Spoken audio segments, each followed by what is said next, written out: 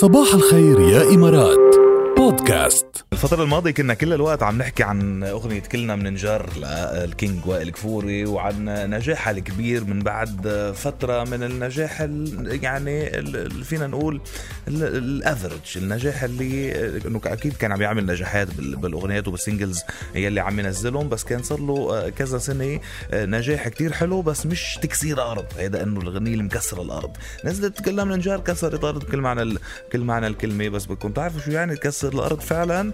مع انه انا افضل كلنا من نجار، حبيتها اكتر، بس بدكم تعرفوا شو يعني كسر الارض فعلا. لما نحكي بالارقام ونحكي انه كل الناس عم تغنيها وين ما كان موجوده، بتشوفوا حاله البنت القوية، الاغنيه اللي نزلت من يعني 48 ساعه تقريبا، يمكن ما صاروا 48 يعني من يومين، من اولت امبارح، عامله لهلا يعني طبعا خطت المليون فيوز على اليوتيوب من اول 24 ساعه. بعد هيك على فكره اليوتيوب مش لحاله مقياس او الفيوز، بس الفيوز كمان عامل مؤثر يعني، بلس انه بتشوفوه وين ما كان على السوشيال ميديا، بلس انه صارت ترندنج نمبر 1 باكثر من 15 دوله بالعالم على يوتيوب، بلس انه هي ترندنج نمبر 8 بالعالم بين كل شيء موجود على يوتيوب.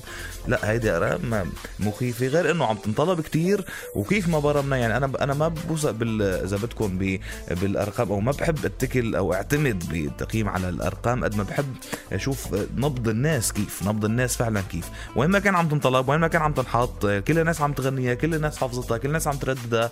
كيف ما تفتحوا وين ما كان بتلاقوا حدا عم بيقول يا ويلي من حب سكر على مربى، خلاص ترند الغنية نجحت كتير. وبعتقد الطريقة اللي لعبت فيها الغنية، هيدا الجو الصيفي هيك اللطيف الخفيف المهضوم، عودة وائل ليغني فرح من بعد فترة طويلة من غنائه يعني العذابات إذا فينا نقول. وكمان جو الصيف هلا الجو الكليب كيف معمول كله على بعضه، بعتقد عمل مساهم، بالإضافة ل يعني شغل سليم عساف الحلو كتير، اللي دايما أغاني قريبة لما يكون الألحان وكلماته دايما قريب للقلب ودايما بتحفظ الناس. وهذا أول تعاون بين سليم عساف ووائل كفوري، والبنت القوية غنية عن جد قوية.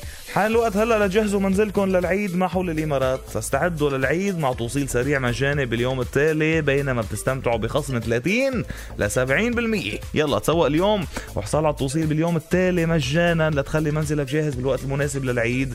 عجلوا لحقوا حالكم لعرض ساري حتى 18 يوليو بس بكل فروع حول الإمارات، وأونلاين عبر panemirates.com، وأكيد تطبق شروط والأحكام. ما بيحلى الصباح إلا مع جاد بصباح الخير يا إمارات، برعاية بطاقات الخصم والائتمان من بنك الإمارات دبي الوطني.